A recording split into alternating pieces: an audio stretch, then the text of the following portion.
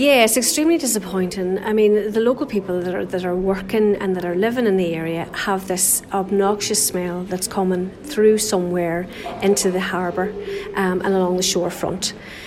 This smell is going on. It comes and goes. It seems to be, we're feeling it maybe more of a sewage smell than it is of fish, because there's not much fish being landed at the moment.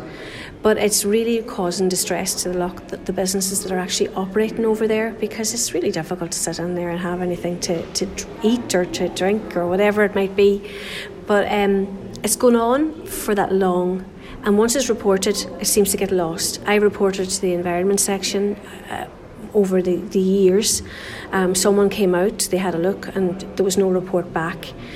It was reported again by 5 different people in Killybegs this week, just the end of last week there, and I called on myself as well and got no response back, no email back, nothing. And it's supposed to be with the labs in Cllr Kennedy, and we're just hoping that someone can come out and get to the bottom of this. We have a feeling we know where it's coming from, but it shouldn't be, and something has to be done about it.